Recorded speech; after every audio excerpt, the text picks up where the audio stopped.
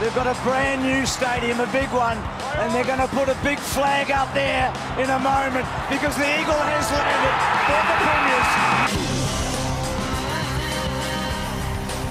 There's a new dynasty in the NBA. The Golden State Warriors champions once again. There it is, it's over. The Roosters have won it. Sam Kerr.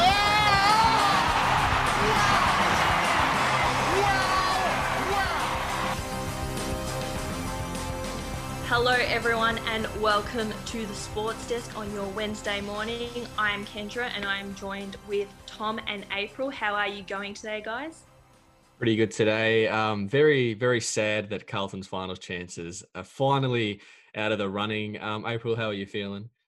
I'm doing well, not paying any attention to the footy anymore now that Essendon is long gone. I've just moved on completely. I'm ready for next year. Well, I'm definitely paying attention to the footy because, well, we'll get to it later on, but my team Richmond did well, so I'm very excited. But coming up, we'll be talking about everything AFL, plus we're going to be talking about the US Open, Tour de France and the Grand Prix.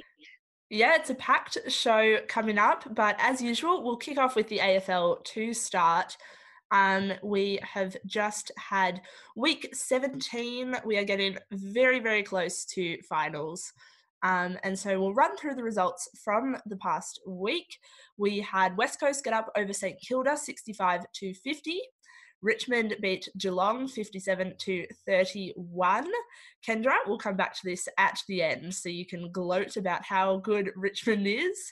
On Saturday, we had Fremantle beat North Melbourne 99-35. Port Adelaide beat Essendon 79-29. Melbourne got up over GWS 79-74, and a close one there. Adelaide beat Carlton 72-56. Another one we'll come back to with Adelaide storming home at the end of the season. The Bulldogs beat Hawthorn 76-40. Brisbane beat Sydney 73-41. And Collingwood got up over Gold Coast 68-46 to secure their spot in the finals.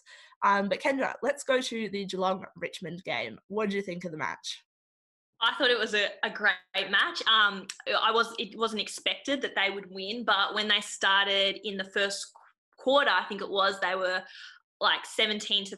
So I thought, yes, they've got a very good chance at winning this game here. But then Geelong, which they have been known for especially this year, started to come back a little bit in the last quarter even, but Richmond managed to steady it out and keep them. And it was a great game. I was very happy because I think this means that Richmond have a very good chance at the three-peat this year, getting the title, especially because Geelong beat Port Adelaide not very long ago. So, yeah, it's looking very hopeful. Yeah, I guess Geelong were probably the team to beat prior to this week. I guess they were in red hot form, probably one of the only real premiership favourites, and then Richmond have come out and just smashed them and dominated them throughout the whole game. So you got to be very confident there, Kendra. Oh, extremely confident now. I think they're going all the way. And April, Essendon, what happened there? You may have had a chance at finals. You needed to beat Port, but very unlikely, and it was a pretty disappointing performance from them. I don't really want to talk about it, to be honest. Yeah, this was a very disappointing result. I didn't actually watch this game. I sort of checked the score early on and saw we were already down by a lot and was like, okay, we might give this one a miss. Things are just sort of tailing off at the end of the season, and I mean, now we're at the point, and over the last few weeks too, where we've had losses where you just realize that we weren't going to make finals. And so, like I said at the start, like I really am looking ahead to next year now, and hopefully, because across the season there have been a lot of positives for Essendon. So I hope that we can sort of build on them into next year, even though these losses going into it aren't the best. We've got our match against Melbourne next week, which is the make-up match from earlier in the season. Unfortunately, Melbourne are doing a lot better than they were at that point of the year, but it'd be nice to finish off the season with a win. What are your thoughts on Ben Rutten taking over next year now. I know, it would have been really good for you to get a couple more wins and maybe make finals, and then Ben Rutten taking over a better side. But it doesn't look like it's the best in Essendon at the moment. You're not looking like the best side you've been for a while. What are your thoughts on having Ben Rutten now take over this side going into next year? I think one of the key issues as well, though, has been that we have had quite a lot of injuries and just, our good players have been missing matches, and we've very rarely had our number one team playing all together. So I think you have to keep that in mind with how the season's gone, and hopefully over the off season and the preseason, Rutten can get them all together. Perhaps they struggled this year having Worsfold and Rutten coaching together. Maybe it will be a bit better next year having just one clear head coach and working like that. So I'm optimistic for how it will go. And yeah, hopefully we see them going back to how they were playing earlier this season. Yeah, and then I know moving on to Carlton, just very, very disappointing. Adelaide haven't won a game all year, and they've come out and won 3 on the trot, and then the third one against Carlton. It's just it just sucks, and it's just ruined our finals hopes now, and just a really poor performance. That's another game this year we've given up a 5-goal lead, 5 goals in a row.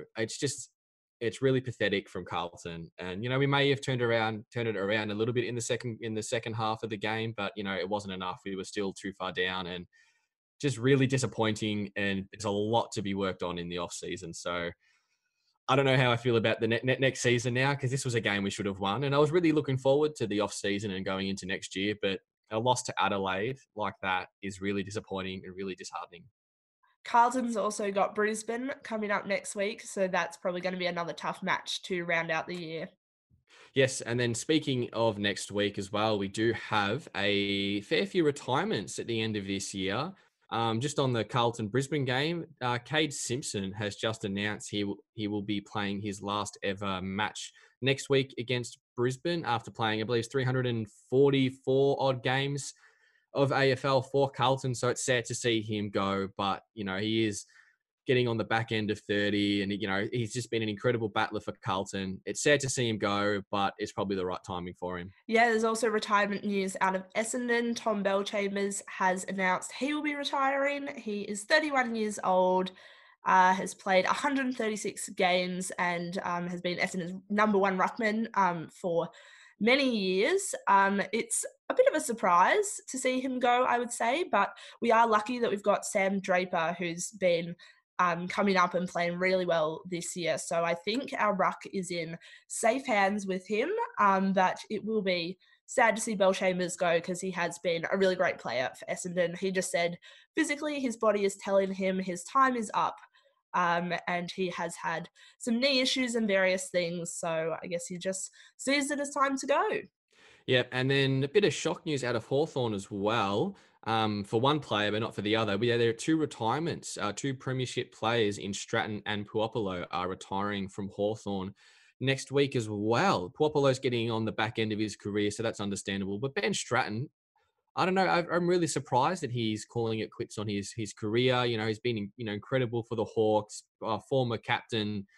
I'm just really surprised that he's decided to hang up his boots. I don't know what your thoughts are, but I'm just really surprised that he's announced it.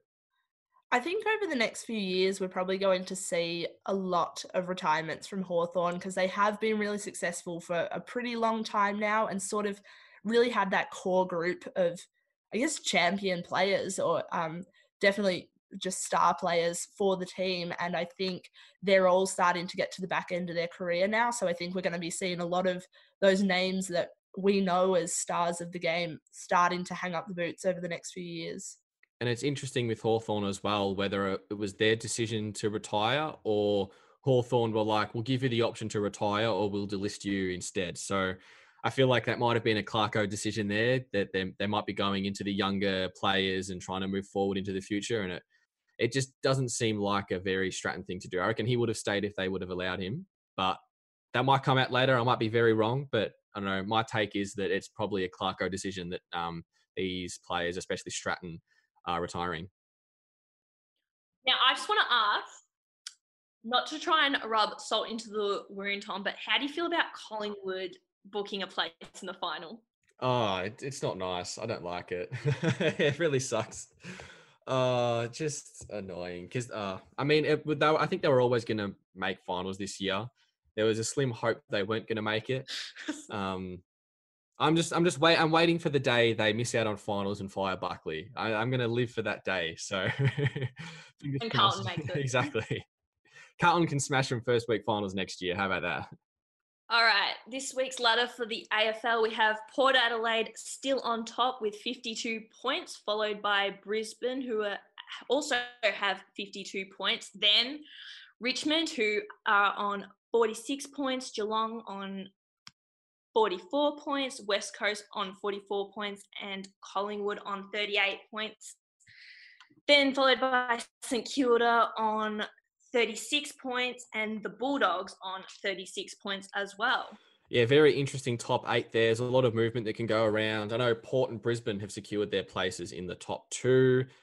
Richmond and Geelong can still fall out of the top 4, but it might be unlikely considering the last round that we have. And interestingly enough, St Kilda, for the ripper start they had to the year, they're sitting on 36 points with the Bulldogs. So they're at risk of missing out on finals this week if they have a pretty hefty loss to the Giants and someone like Melbourne have a pretty hefty win. So it'd be interesting to see for the last round. And, you still have Melbourne and the Giants that still can make finals, given they do have some pretty poor percentage compared to someone like St Kilda. If the Doggies lose, then Melbourne and the Giants are in the prime seat to take that last final spot, which is very interesting. The one other part of the ladder I find interesting is whether Adelaide is actually going to finish on the bottom or if they're going to get up above North Melbourne. They're both equal on 12 points now on the bottom of the ladder. North are playing West Coast and Adelaide are playing Richmond. So I'm going to be watching those 2 matches to see the battle for the wooden spoon. It actually might come down to who loses by the least amount of points in the end, because they're 2 pretty big sides that are looking to cement their spot in the top 4 and try for that top 4 spot and get that percentage boost to help them secure it. So it could be very interesting for both these bottom teams. And if you're an Adelaide supporter, you've been bottom the whole year, you haven't won a game, you've been abysmal. You finally win a couple of games and you don't finish bottom of the ladder. Is that disappointing for you? I feel like that'd be really disappointing. You've been the worst team all year. You're tanking for the bottom spot. And then all of a sudden you give it up to North Melbourne. I think Adelaide, surely your supporters would be very disappointed with losing that bottom spot in the end after the year they've had. Wouldn't North Melbourne be more disappointed at the fact that Port Adelaide have been playing so badly and then they just pip them at the line at the end of it all? Like, what would you rather be, a North Melbourne at the bottom or an Adelaide at the bottom? I think both teams are very disappointed with their year. North fans, I feel like you'd be more disappointed with finishing last because you have had, a better year compared to Adelaide. Adelaide supporters have probably, after halfway through the year not winning a game, they've probably accepted the fact that they're going to finish last. They're playing all the young players. They've written off this year. That's fine. They just want to see the young players play well, be competitive, and still get that number 1 pick. For North Melbourne, they've been playing okay. They had, they've only had 3 wins, but they had them sort of spread out earlier in the year and they were looking like they were okay, but not the worst. I feel like they'd be very disappointed with finishing last. But also, if you think about it, they might be happy with that number 1 pick as well. But I guess we'll have to wait and see after this last round. Turn up your radio. This is Sin. Now, moving on, this is the moment we've all been waiting for throughout the whole season. We've been talking about whether this event was going to happen or not, whether they were going to make it to the finals. The US Open has finally concluded with all of their matches, the men's, the women's, the doubles, even the wheelchairs have finished. All the finals have been played. It was an incredible couple of finals as well, with the men's and the women's, an incredible journey to get there. April, how did the finals end up? Yeah, so we had the finals over Sunday and Monday. And, well, the first thing that happened since our show last week was that Serena Williams did lose to Victoria Azarenka, so she didn't make the final.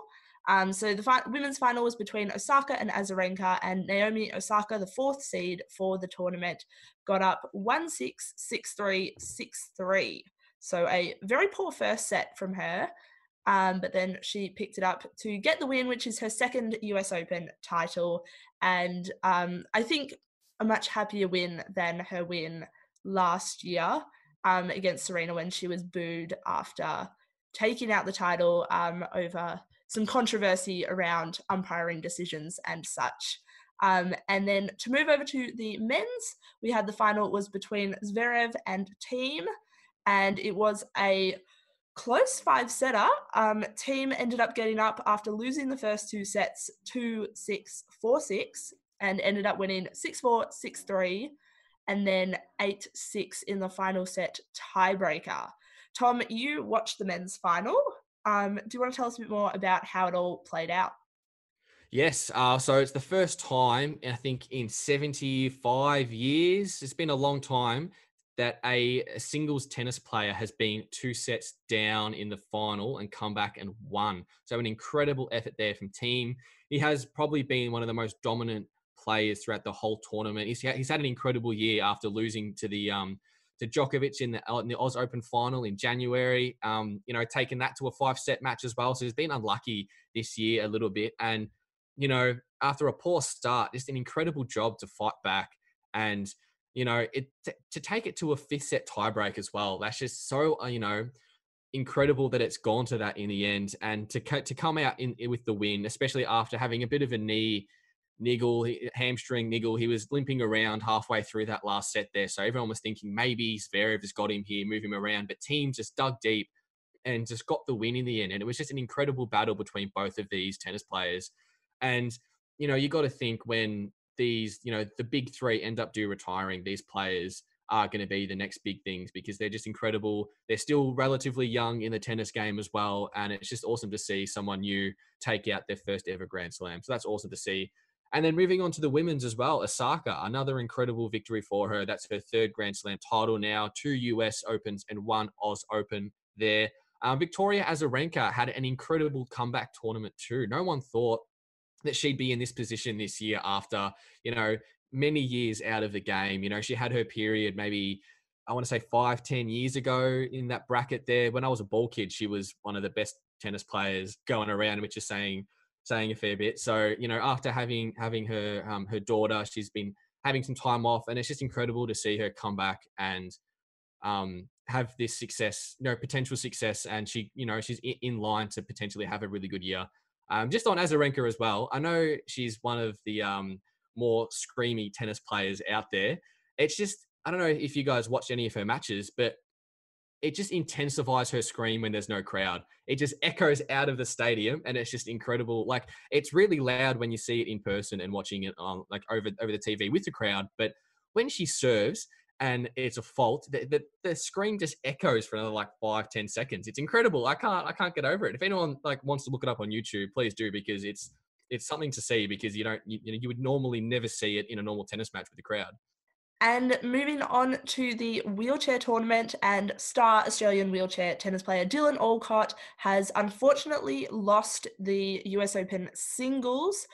He went down 7-6, 7-5 in the first set, and then love 6-6-4.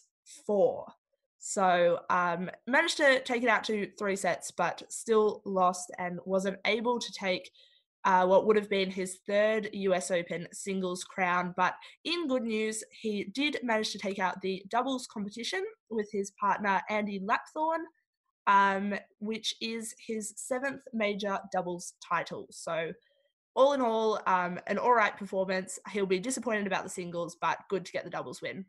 All right, now to some cricket news. Tom's going to take us through the T20 and the one-day international. Yes, so the T20 performance from the Aussies was very disappointing in our tour of England, losing the series 2-1. Pretty poor performances in the first two matches there, so we lost it pretty early. A bit of a fight back win there in the last match to only lose it 2-1, but still really disappointing. On the other hand, the one-day series has kicked off, and we are currently at 1-1 with the last match set to play on the 16th of September. So pretty impressive performance from the Aussies in both those matches, actually. We are pretty dominant in the first test. Unfortunately, in the second one, we had a really, really poor batting collapse. We bowled out England for 231 runs, which is really impressive from our bowlers. But, super, super disappointing David Warner out for 6 runs. We sort of still stabilised there when you had Finch and Labuschagne. Finch making 73 and Labuschagne making 48. But with a batting collapse after that, with the next highest score being 36, everyone else making, 1, 11, 2, 7, and a duck from Mitchell Starc. So really disappointing in that second ODI match there. But there's still one more match to go on the 16th for the Aussies to take out the ODI series, hopefully. So everyone looking forward to that. Given that we did sort of have a bit of a batting collapse, to only end up losing by 24 runs is a good sign that if they can pull it together and everybody pull their weight a bit more, we can take out this third match. Exactly, yeah. It's just shown from the first match, we were really solid the whole day, very solid batting and really strong bowling. And we saw that again in the second match. It was really strong bowling again that's carrying us over the line. And we just got to get a couple more players with more consistent running. You have players like Stoinis and Maxwell, who are such big hitters and X factors, but they're not as consistent as someone like Finchy, I guess, or, having Steve Smith in the side, who's just super consistent most of the time. So we're sort of missing the consistency there. On our day, we're, arguably better than anyone else on the planet, but we have to be on our day, and it's rare these days that we've been on our day. So hopefully in this third match, all our batters come out and produce, and, the bowling will be consistent, and we'll, hopefully bowl the Englishmen out for a measly 200 and something runs, which would be nice. On FM, on DAB+, and streaming online at sin.org.au. This is Sin, where young people run the show. On to the Tour de France now. We did have a rest day on Monday, so no update at the moment for that. Kendra, what are the standings at the moment currently? Yes, so for the general classification, we have in yellow jersey still, we have Primož Roglič, and then second we have Tadej Pogačar, and in third we have Rigoberto Urán in third, and in fourth we have Michael Lopez, in fifth British Adam Yates, and in sixth we have very own Australian Richie Porte. In seventh we have Michael Lander, 8 we have Enrique Mas, and then in ninth Nairo Quintana, and in 10th we have Tom Dumoulin.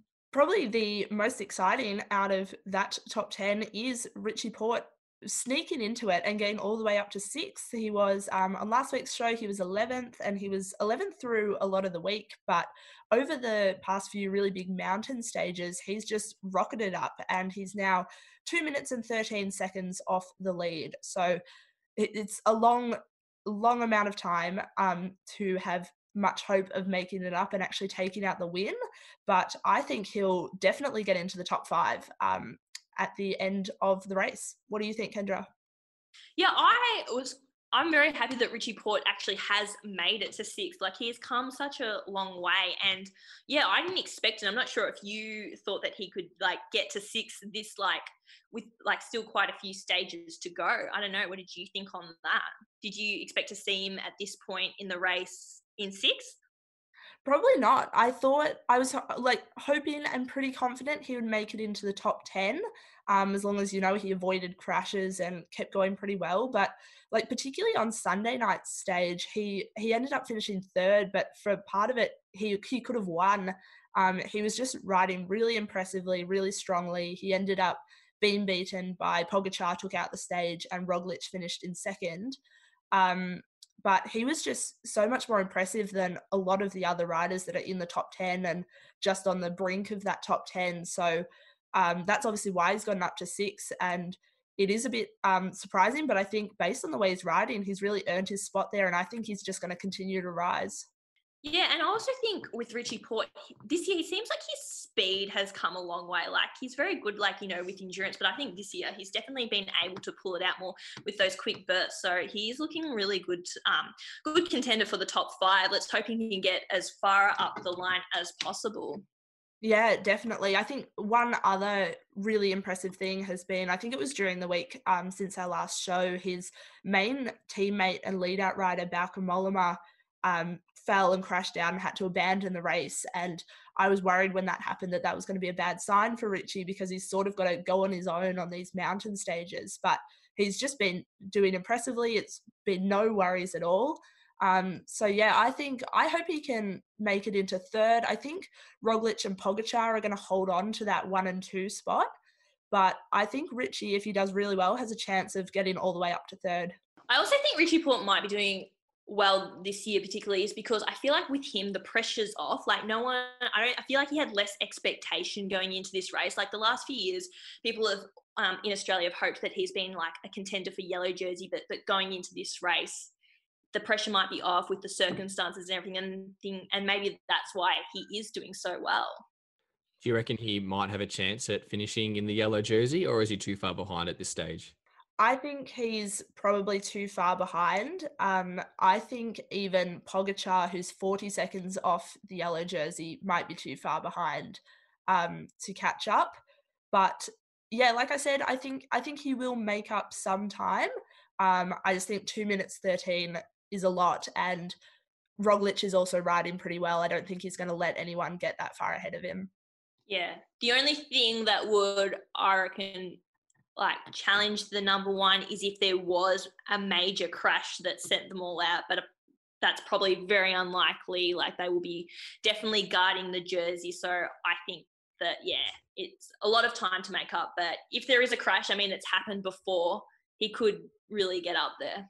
Well, let's move on to having a look at some of the other jerseys. So in the green jersey for the sprinters, we've got Irishman Sam Bennett holding on to it. He's on 269 points. Peter Sagan is in second. Matteo Trentin in third. Brian Cockard in fourth. And then Australia's Caleb Ewan is sitting in fifth. So he is on 158 points, which sounds like a fair way back, but they do earn quite a lot of points for stage wins and stuff like that. But probably the next chance for the sprinters to take out a stage is just the final day in Paris. A bit of controversy in the green jersey, though, in the last sprint finish, which Caleb Ewan actually won. So that was exciting for all the Aussies fans, but Peter Sagan actually ended up getting relegated in the positions for headbutting during the finish and lost his sprint points, got put down, I believe, from second to fourth. Kendra, were you watching this? What did you think of it? Yeah, I saw that he was headbutting other riders, and it looked quite dangerous, the way he was doing it. I know that, they're coming in for a sprint and there's a lot of argy-bargy and they all want to try and get the best line. But I think when you're using your head to headbutt another rider, that is very dangerous, and you definitely need a penalty with that. I don't know. What did you think about it? Yeah, I agree. I found it quite noticeable when I was watching, and it obviously would have put the rider off, even just the tiniest amount. And in that finish, they were all there. I think the four of them were really close. So the tiniest little push or bump would have put you off slightly with your momentum. So I think it was the right decision to sort of not disqualify him, but just put him down the rankings a bit based on that. And I find it interesting, though, that in most years of the Tour de France, there's always a headbutting incident. Yeah, a lot of them tend to do it, and I just don't understand why you would risk it. Like, it's so dangerous to not only yourself, but to the other people. And like, bike riding is such a dangerous sport as it is. I don't understand why they use this tactic. I think it's just, to put other team riders off. But yeah, personally don't understand why they do it. Before we move on from this one, Kendra, do you think Caleb Ewan can get another win before the tour is over? I think so. I mean, I'm saying that with the hope that he would, because he's Australian, but I think he can. He's riding very well. His speed at the moment is very good. He can do really good needle threads and that explosive sprint down the straight. So yeah, I definitely think he could definitely take out another stage. All right, and our last two jerseys to go through, we've got the spotted jersey for King of the Mountains. Benoit Cosnefroid is still holding on to this. He's on 36 points, so just 2 points clear from Pogačar, who is in second, and then Roglic, the yellow jersey holder, in third. We've got some big mountain days coming up to round out the tour, so I think we'll probably see one of them, if not someone else who's in the top 10 for that category, end up taking the spotted jersey by the end of it. and the white jersey for the best young rider is currently held by Pogačar. He is 20 or 21 years old, I'm pretty sure, which really makes me think about what I could have been doing with my life if I'd committed a bit harder to cycling. Sin, we're young people run the show. All right, now to some NFL news because week 1 has started. Tom, do you want to take us through this? Yes, the season has finally started. There were questions whether we were going to get the start of the season now or not. A couple of stadiums do have crowds, which is impressive as well. I know Kansas City have crowds and Jacksonville have crowds. So it's good to see people back in the stands. I'm just going to quickly go through the results here for anyone that hasn't caught up with it so far. So on Friday, the Chiefs beat the Texans 34-20. And then yesterday on their Super Sunday football Monday for us, I guess it was, the Seahawks beat the Falcons 38-25. The Bills beat the Jets 27-17. The Bears surprisingly beat the Lions 27-23. The Packers looking very, very impressive there, beating the Vikings 43-34. The Patriots with Cam Newton in his first game beat the Dolphins, unsurprisingly there, 21-11. The Dolphins are going to be very disappointing this year, I reckon. Washington football team in their new name, their debut game with the new name, beat the rivals, the Eagles, 27-17. Very disappointing start for the former Super Bowl champs there, the Eagles. The Las Vegas Raiders, their first game under the new name, Las Vegas, beat the Panthers 34-30. So very impressive there from the Raiders as well. The Jags beating the Colts 27-20. There's a lot of hype around the Colts this year with new quarterback Phillip Rivers moving from the Chargers. They were expected to have a pretty decent year this year, and the Jags are expected to finish dead last. So a very surprising win there from the Jags, from Gardner Minshew as their quarterback as well. The Ravens absolutely smashed the Browns 38-6. Browns are going to be pretty disappointing this year by the looks of it. The Chargers winning 16-13 over the Bengals. A very disappointing end there for the Bengals, missing a field goal to tie the match to take it into extra time. So a bit of a getaway there for the Chargers. The Saints beat the Bucks 34-23 in Tom Brady's first ever game with Tampa Bay. So very disappointing there for Tampa Bay. They'll be looking to get a first win there next week. The Cardinals beating the 49ers in an upset 24-20, the last year's Super Bowl runners-ups, the 49ers. A very disappointing game against the Cardinals, who are a very young side and only looking to get a couple of wins this year, maybe potentially making playoffs, but the 49ers very disappointing. And to end Super Sunday, we had the Rams beating the Cowboys 17-20. I'm a Cowboys fan. I was very, very disappointed with that match. Very poor defensively from the Cowboys. Couldn't stop the Rams. The Rams are looking like the team of old that made the Super Bowl a couple of years ago. So they're looking good. Very disappointing from the Cowboys. A lot of hype this year around us. We have an insane offense, but a really poor defense.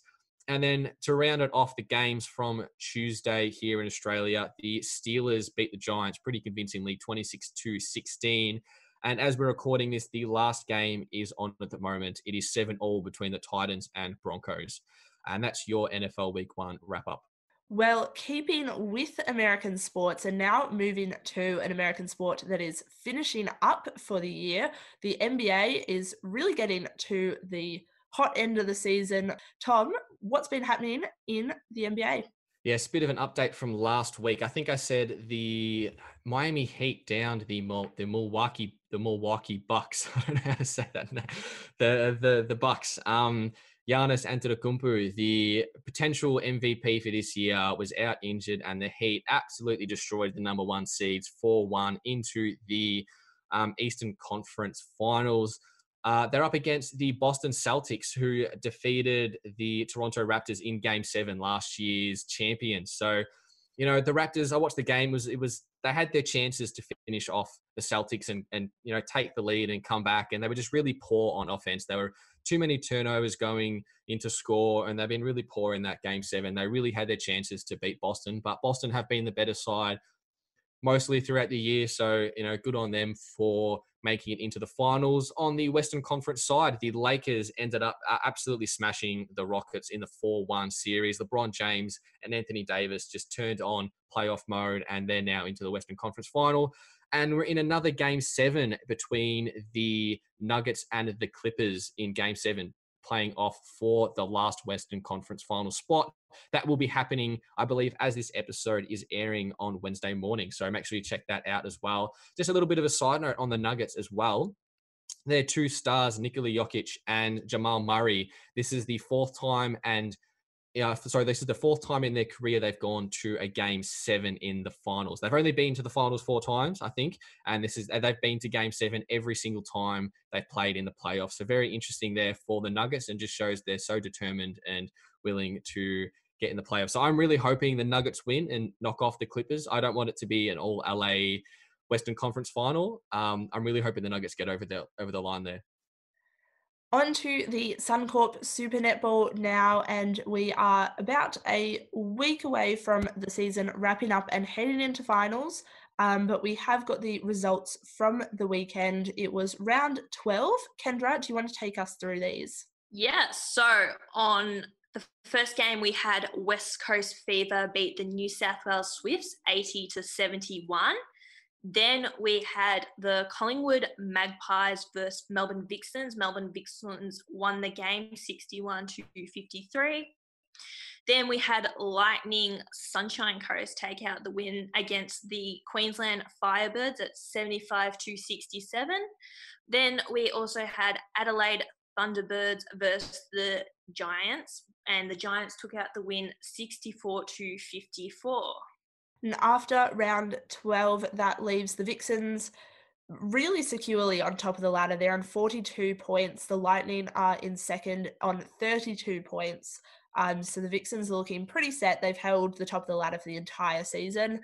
So they should definitely hold on to that into the finals. The Fever are in third on 30 points, and the Swifts have dropped down to fourth. They're on 28 points. Below the line, we've got the Giants in fifth, Firebirds in sixth, Thunderbirds in seventh, and the Collingwood Magpies down the bottom in eighth.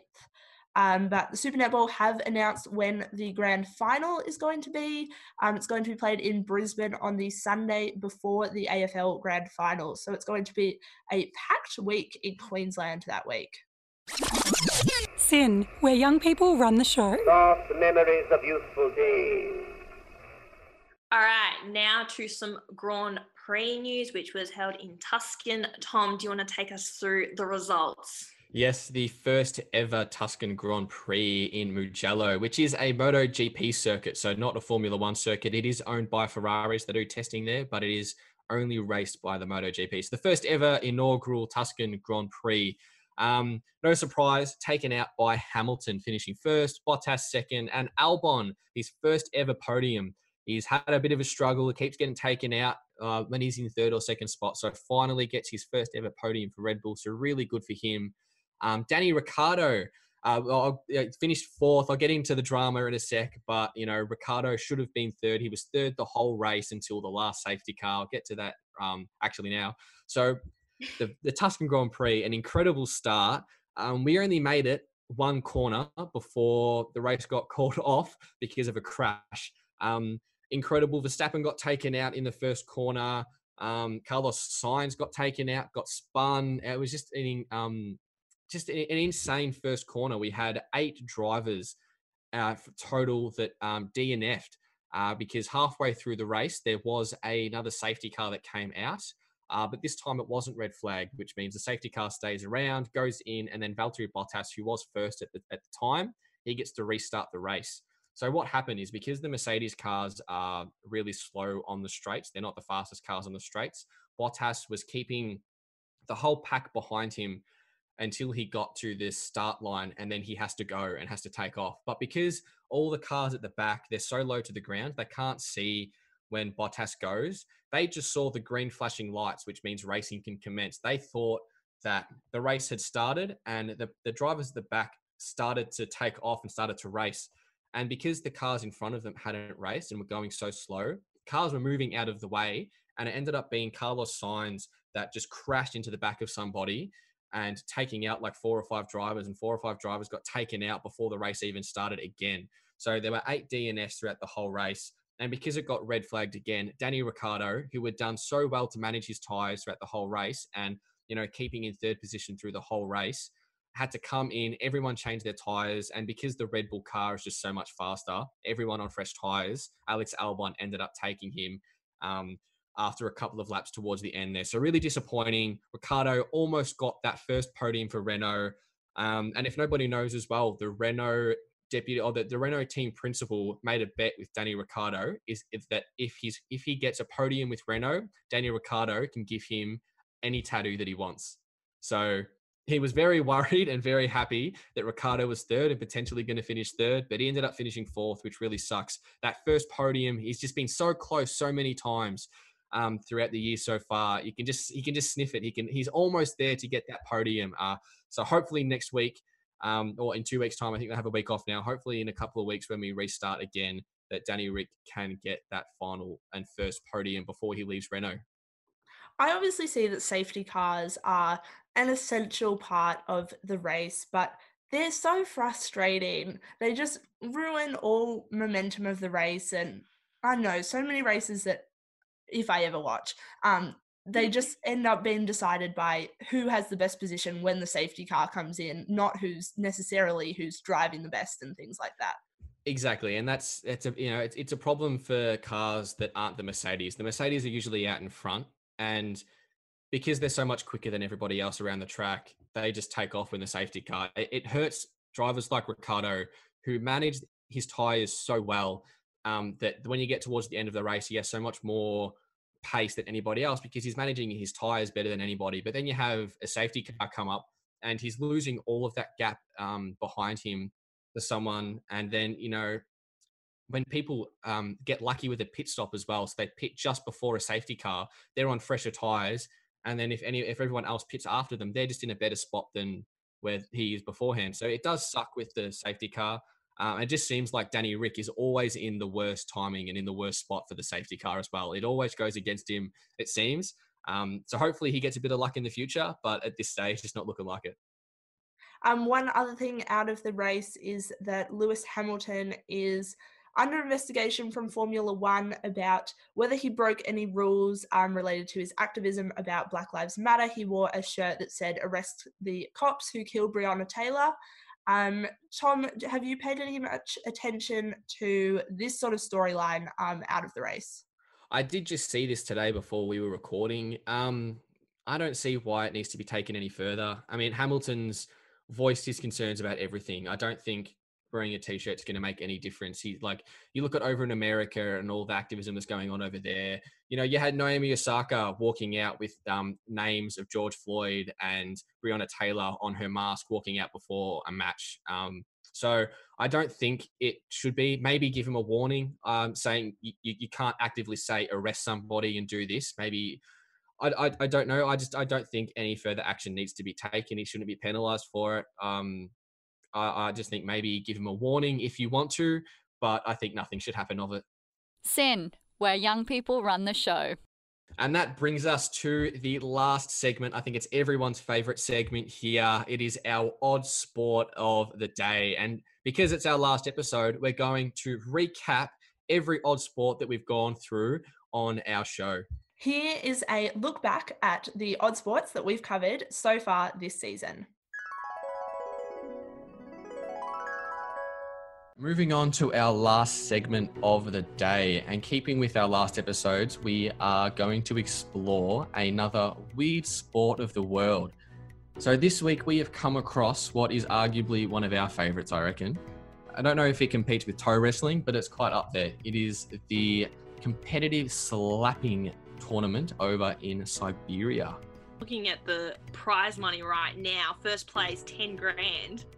That's a lot of money for just eating a lot of hot dogs. They basically wear like a water polo kind of outfits. They have the little polo hat on, but they also wear a snorkel and fins and mask and goggles and stuff so they can swim underwater for a long amount of time. And they have a little puck that goes on the bottom of the pool and they have to swim along and try hit it into the other team's goal. So I stumbled across this incredible sport just before. Extreme ironing is an outdoor sport, not indoor. Can be indoor, but it's usually outdoors. An outdoor sport that combines the danger and excitement of an extreme sport with the satisfaction of a well-pressed shirt. pumpkin paddling, and specifically we are looking at the West Coast Giant Pumpkin Regatta. It does look like it is a very fun event. I mean, I'm looking at the guy who's in a bee costume, and I think, yeah, it looks really good.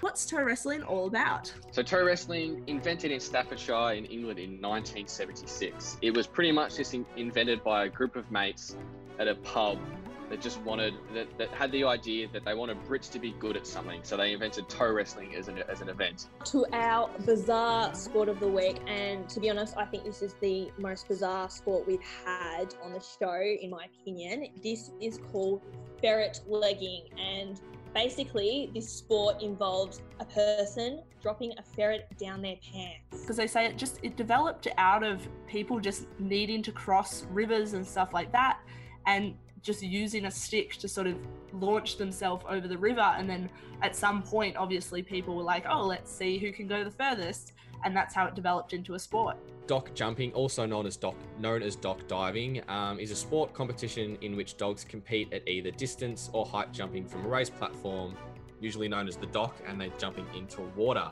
I was trying to think about what my dog could potentially go in. I have an American Staffy, but I don't think she'd go in any of these. She hates water, so I don't think she would go for anything. Also, she doesn't fetch stuff. It's so cute. And actually, funnily enough, I've actually watched rabbit show jumping previously to us discussing this, so I consider myself a bit of a fan of the sport. So the odd sports, to recap the list of names of sports that we've done, there is dock diving, rabbit jumping or cannon hopping, underwater hockey or octopus, toe wrestling, hot dog eating, extreme ironing, fjelljeppen, giant pumpkin regatta / pumpkin paddling, and competitive slapping. So a fantastic agenda of sports there. Have I missed our one from last week? And what did we do last week? I have, ferret legging. Yeah. Guys, I think it is finally the time where we need to make the decision on which of these is our favourite. I know the last couple of weeks we've had some really adorable events. I know ferret legging isn't an adorable sport, but they are adorable. Dock diving with the dogs and rabbit jumping, the cannon hopping, I think they've been really adorable. As much as I do enjoy those, I reckon, I think extreme ironing is going to be my favourite, because I reckon I'd be pretty good at it. I think I have to say that the rabbit jumping was my favourite, just because they were so cute in how they had little hurdles and they were jumping over that. I'd say the most bizarre one was definitely the toe wrestling one. I found that one very strange. Toe wrestling was a funny one. I'm really struggling to make a decision. Extreme ironing was one I considered, but I don't think I'm going to pick that one, just because I think there's some questions about its classification as a sport. I'm actually leaning towards competitive slapping. I think this was a real good one. I think it showed a person's strength, and one of the things I remember really stood out to me was just the politeness and the etiquette, and how that contrasted with the kind of violence of the sport. So I think I'm going to go with competitive slapping, but there really is a lot of good ones in there. There's some I definitely don't want to ever try, but there's some that I really would love to have a go at. You want to have a go at competitive slapping? No, I think I'll just spectate. Just sit in the background and watch everyone be really friendly and whack just across the face. Yeah, I don't think I'm trying many of these. I don't know if toe wrestling's my forte or the ferret legging. I don't think I'm going to enjoy those. I just think extreme ironing, you're saying it's not a sport. I disagree completely there. It's going to be the next big thing for the Olympics, extreme ironing. I reckon I could get around that. I think I'm going to, the only one I would think to participate in would be probably the pumpkin paddling. It looked the most safe. You're going to grow your own pumpkin? Yeah, so I think that should be like part of the requirements. Grow your own pumpkin and have your own boat. Also, because the pumpkins looked quite big and safe, whereas all the others looked a little bit dangerous or just downright strange to participate in. We'll have to check back in to see how your pumpkin's going then. And that concludes this week's episode of The Sports Desk. You can stay up to date on our social media at the Sports Desk Sin. Also, if you missed some of today's episode, you can listen on Spotify and Omni. I'm Kendra, and you have been joined by Tom and April, and we won't see you next week. Very sad. Yes, our last episode. No. Oh, no. We may be back or we might not be, but until then, goodbye.